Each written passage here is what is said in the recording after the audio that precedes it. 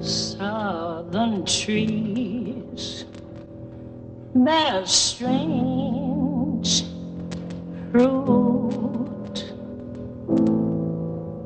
blood on the leaves and blood at the root, black bodies swinging in the southern breeze. Strange fruit hanging. Welcome back to the Philip K. Dick Book Club. In each episode of this podcast, I examine one of the works of Philip K. Dick, in whole or in part. Currently, we're going through the short stories of his early career, and in this episode, we'll be looking at The Hanging Stranger. The Hanging Stranger was published in Science Fiction Adventure magazine in December 1953. And this is the last story from 1953 that we'll be looking at. So we've gotten through 1953, and we can start 1954 in the next episode. You can currently find it in the third volume of the Collected Stories of Philip K. Dick, which is, I think, now published under the cover of Second Variety and other classic stories. Now, one thing to say about this, so about the collected stories and how the stories are arranged versus how I'm doing them. In the collected stories, they're arranged as best as the editors could figure out according to when they were written, right? So if you want a picture of when he wrote these stories, you can just read through the collected stories kind of in order. A few have been changed around, largely because they wanted to have volumes, each volume to have kind of keynote works that would have been known to readers, especially when movies came out. They tend to do that. So a few got moved around. I think Second Variety is actually one of them that got moved to the third volume, even though it was published written earlier in his career. So they moved a few around just to spread out those kind of foundational, well-known texts for promotional reasons. But still, largely, they're ordered in the time they're written. I'm ordering them based on when they've been published, because Dick would send a story in, it might get rejected, and he would send it in again, and finally get published or accepted, but maybe not published for a year or something. So, for instance, his first sale was published, I think, like 12th of all his stories. Oh, sorry, 10th. It was Roog. Roog was his first sale, but it was published quite, it wasn't published until well into 1953. Anyways, enough about that. That just explains why sometimes it seems that these stories are scattered around the collected stories when I'm doing this chronological approach. Okay, so let's talk about Hanging Stranger.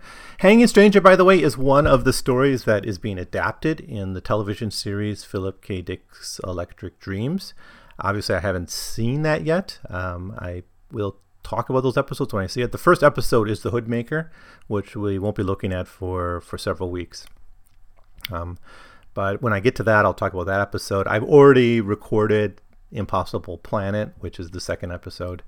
And I think Hanging Stranger is going to be one of the episodes released in early 2018, so I won't see it for a while. So I really can't compare it. I'll just talk about the story here. Plot summary. Ed Loyce is our main character, and he's returning to his business, which is a television repair store. So we get one of Dick's favorite professional people, the mechanical electronics repair person. But that's where he's going. He spent all day fixing the foundation of his house, which, he's not fixing electronics, he's fixing his house. A good middle-class suburban problem, right? The foundation of your house is slipping or needs to be propped up. When he enters town, it's Pikesville, he sees something strange hanging from the lamppost, and on closer inspection he finds that it is a dead body. The imagery we have here obviously is of lynching, and this isn't the first time Dick has played with the imagery of lynching.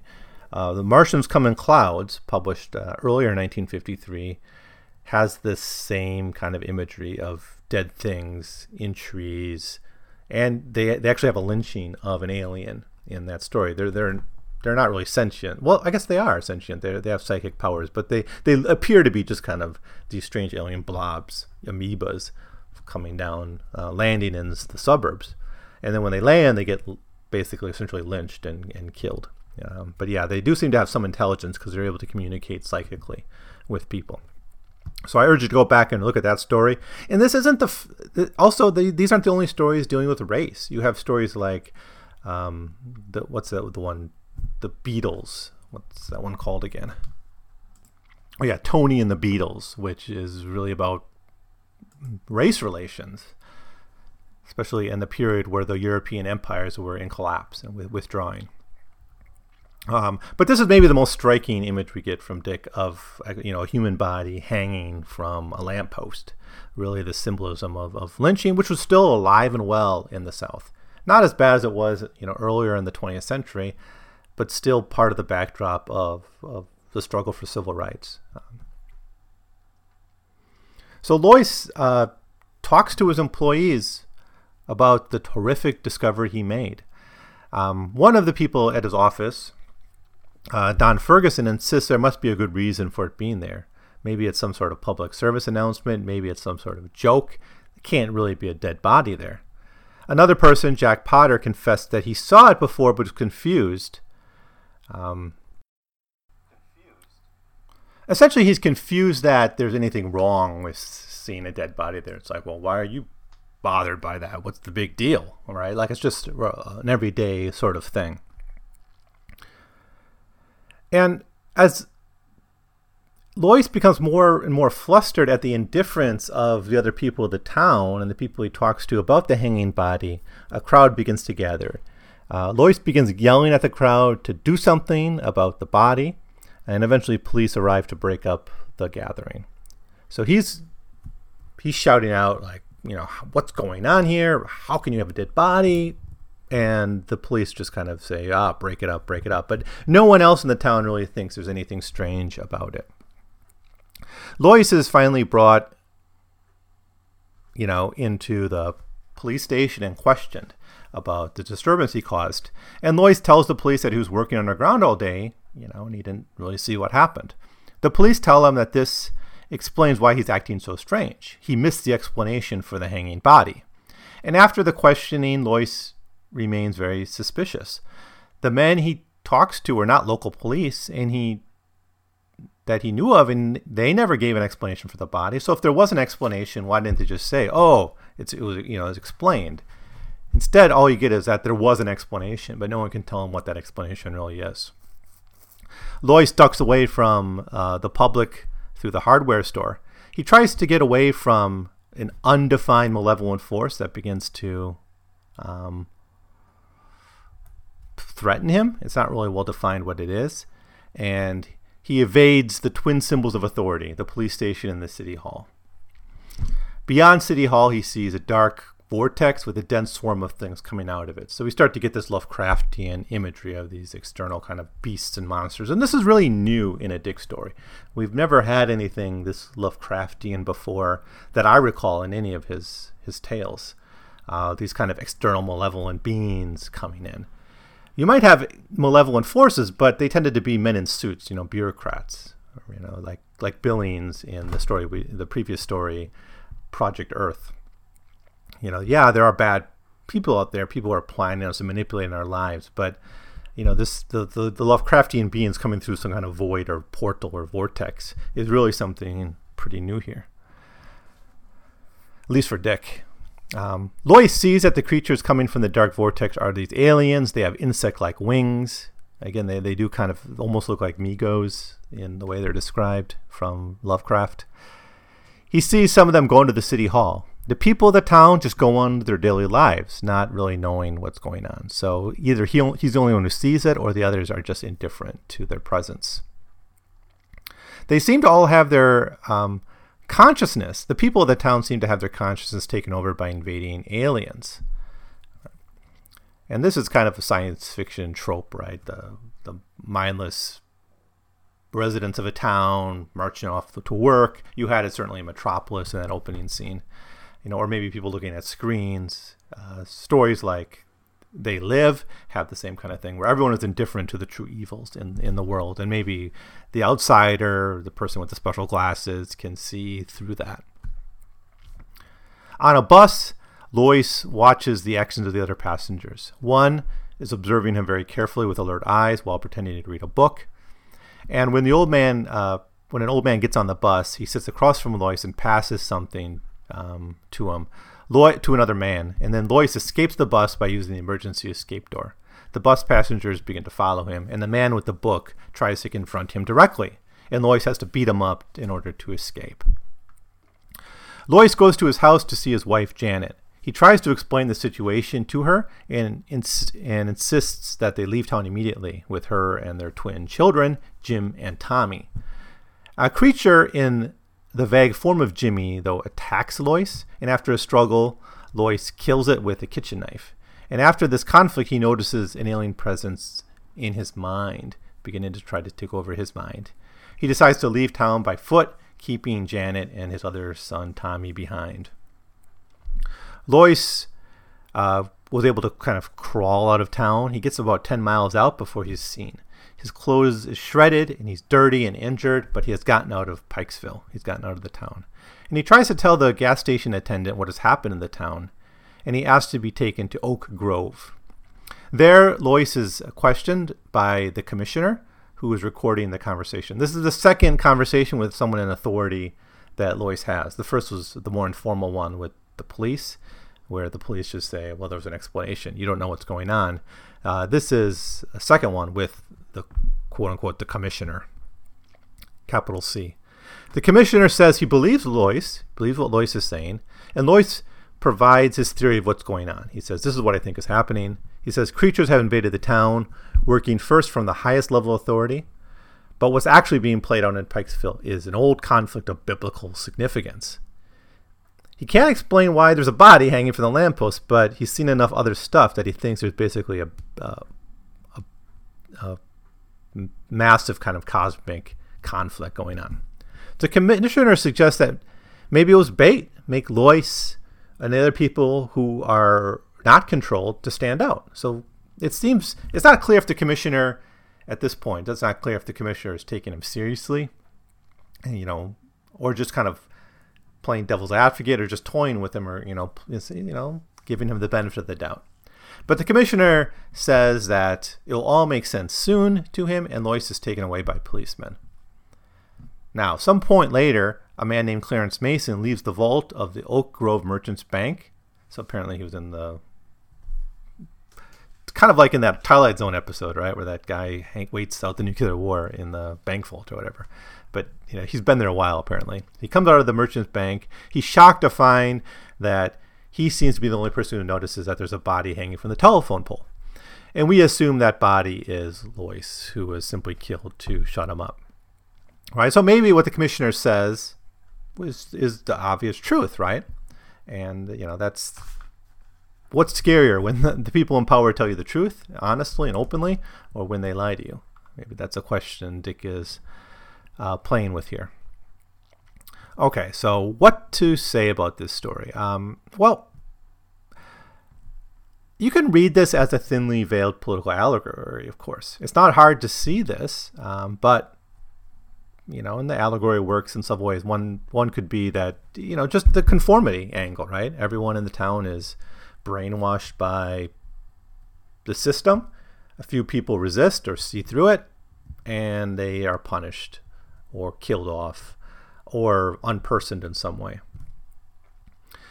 But we can read through the story again and highlight a few key moments and see how this actually works out. Ed Lois leaves for his office and comes across a monstrous crime. When Dick was writing this, lynchings were still common in the United States and were likely presented with the same kind of indifference. In fact, they were community events. Usually, if you've seen pictures of lynchings, you might be shocked to notice that they're not just one or two people. Often there was the whole community would get together, children, women, men, right, all involved in that lynching. People took photographs of it. They kept souvenirs. They kept those souvenirs in their homes. Body parts or pieces of clothing or most likely photographs of being at the lynching. That's one reason they're so well documented. We have so many images of them. If you search online, you can find hundreds. Now, we don't need lynchings today to notice people responding to crimes the same way that the people of Pikesville responded to the man hanging from the lamppost, right? Notice with me that the man hanging from the post is an outsider.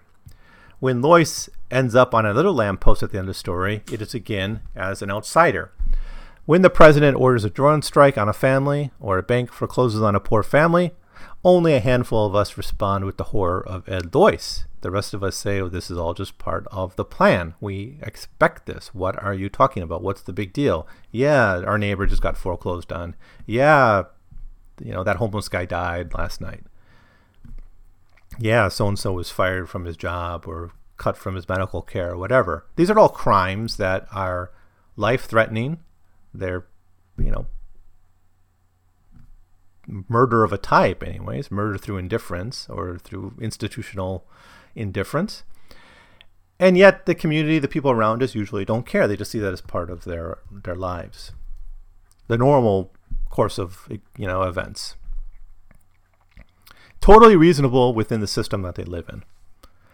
Now, as the people of Pikesville point out that Lois must either be drunk or sick to suggest that there's something strange going on.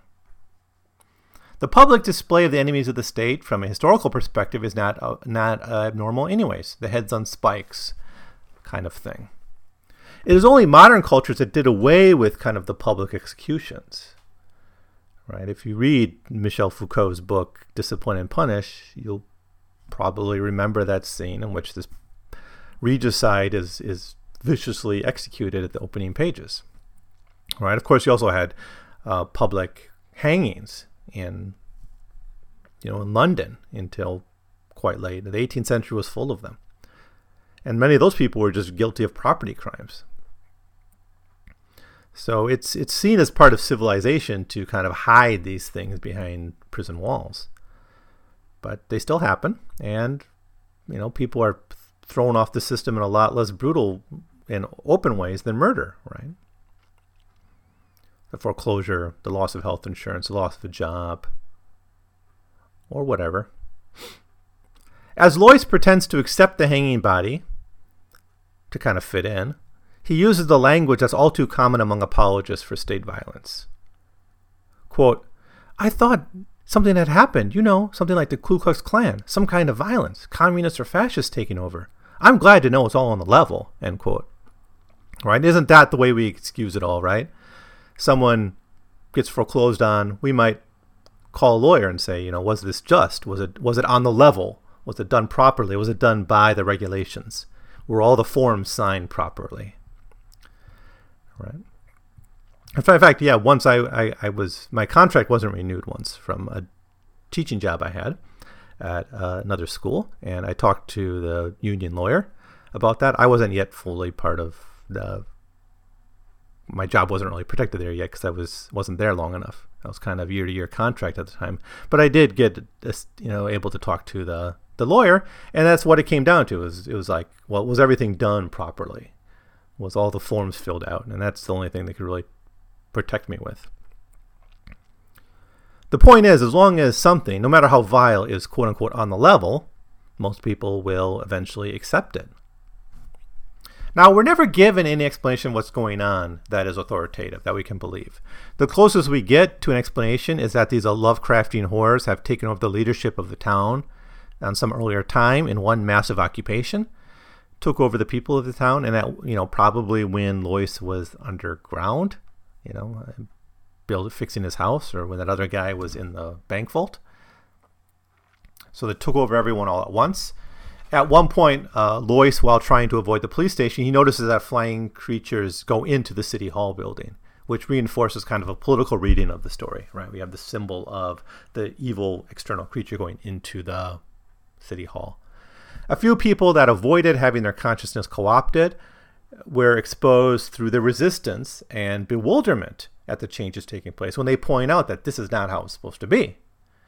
Then they're exposed as the ones who aren't under mental control, right? So in this case, we have a very clear kind of political allegory taking place, right? Most of us are essentially brainwashed, but a few aren't, but those who aren't are punished. The controlled people are not perceptibly different from those going through their everyday lives in late capitalism. Quote, here's how Dick describes them in the story. Dull, tired faces. People going home from work, quite ordinary faces. None of them paid any attention to him. All sat quietly, sunk down in their seats, jiggling with the motions of the bus. The man sitting next to him unfolded a newspaper. He began to read the sports section, his lips moving. An ordinary man, blue suit, tie, a businessman or a salesman, on his way home to his wife and family. Going home with their minds dead. Controlled, filmed over with the mask of an alien being that has appeared and taken possession of them, their town, and their lives. End quote. It seems that no matter how total the alien invasion is, the economy continues on much as it had. So what's the point of the alien invasion? Nothing changes, really. Except for the man hanging from the tree. Life goes on. So you don't really get any idea of why these creatures came in, why they're doing this. It's simply, it's been done. Maybe it's purely about power. I don't know. And that's part of the mystery of the story. And I think it's part of what makes it's interesting. Certainly in this age, in an age of conformity, the 1950s when it was written, right? An age when people were writing books with titles like One-Dimensional Man or The Organizational Man. These are the kind of books that were coming out in the 50s critiquing the conformist of the main conformist consumer culture, the culture of the business, the culture of the factory, and all these things that seem to take away American individualism. The Hanging Stranger, in this context, is a celebration of resistance against the horrors and banalities of such a life. However, on the other hand, we see that victory is not really possible. Right? Resistance is sort of futile in this example anyways. Now, Dick's going to change his mind from time to time over his career. He's never going to have full fatalism. This is one of his more fatalistic stories, obviously. There really is no way to resist. Resistance leads only to death. Even exposing the truth does that. But there are other stories in which people effectively resist and change things. And I think that at this point in his career, based on the novels he wrote, like The Man Who Japed or Solar Lottery, or Vulcan's Hammer even, in these earlier stories from the 50s, there's an idea that somehow change has come from within the system, and that one of the most effective people who can change things is the lowly mid-level bureaucrat who can hack the system from within. Now, this story induces fear in us not because of the Lovecraftian creatures that have apparently taken over the world, because, again, it doesn't seem that matters that much. They don't really do much. It's because that they will apparently change very little about how we interact with each other. That might be the most frightening thing, right? That the fact that we're controlled is something we'd be completely oblivious to because it wouldn't really matter at the end of the day.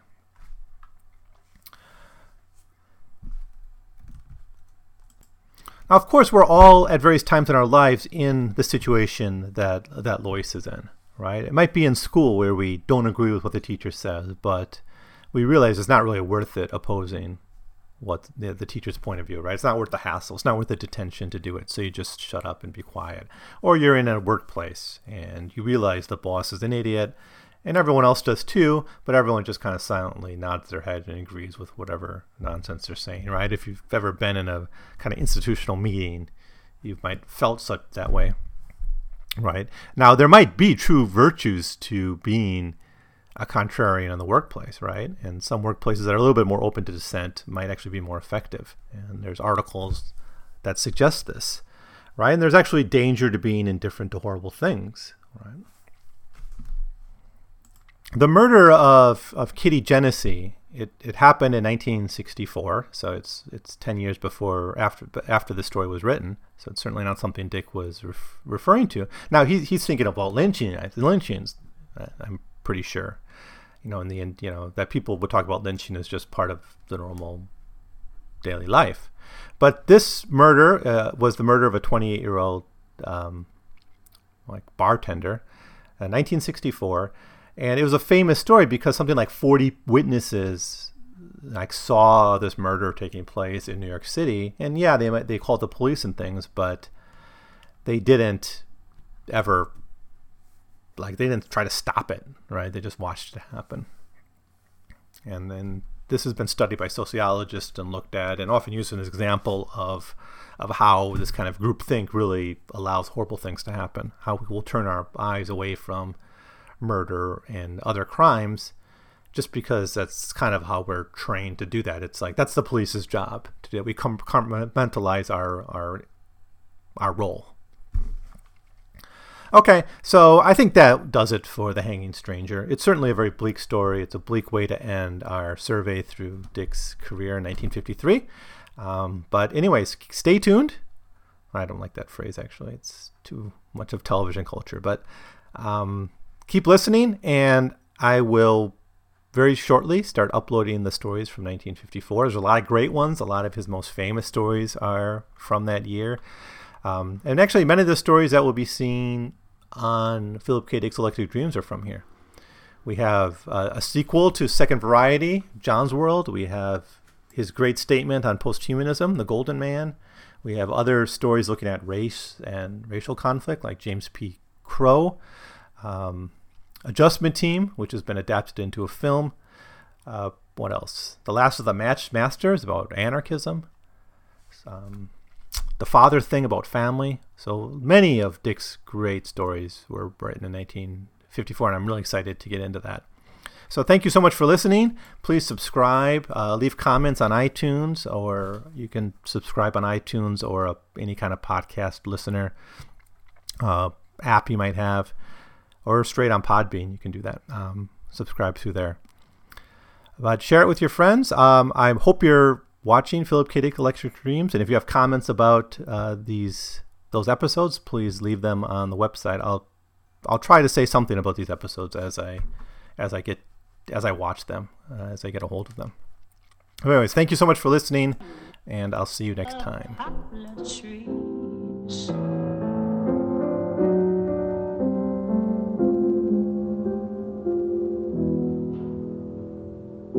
Pastoral scene of the gallant South, the bulging eyes and the twisted mouth.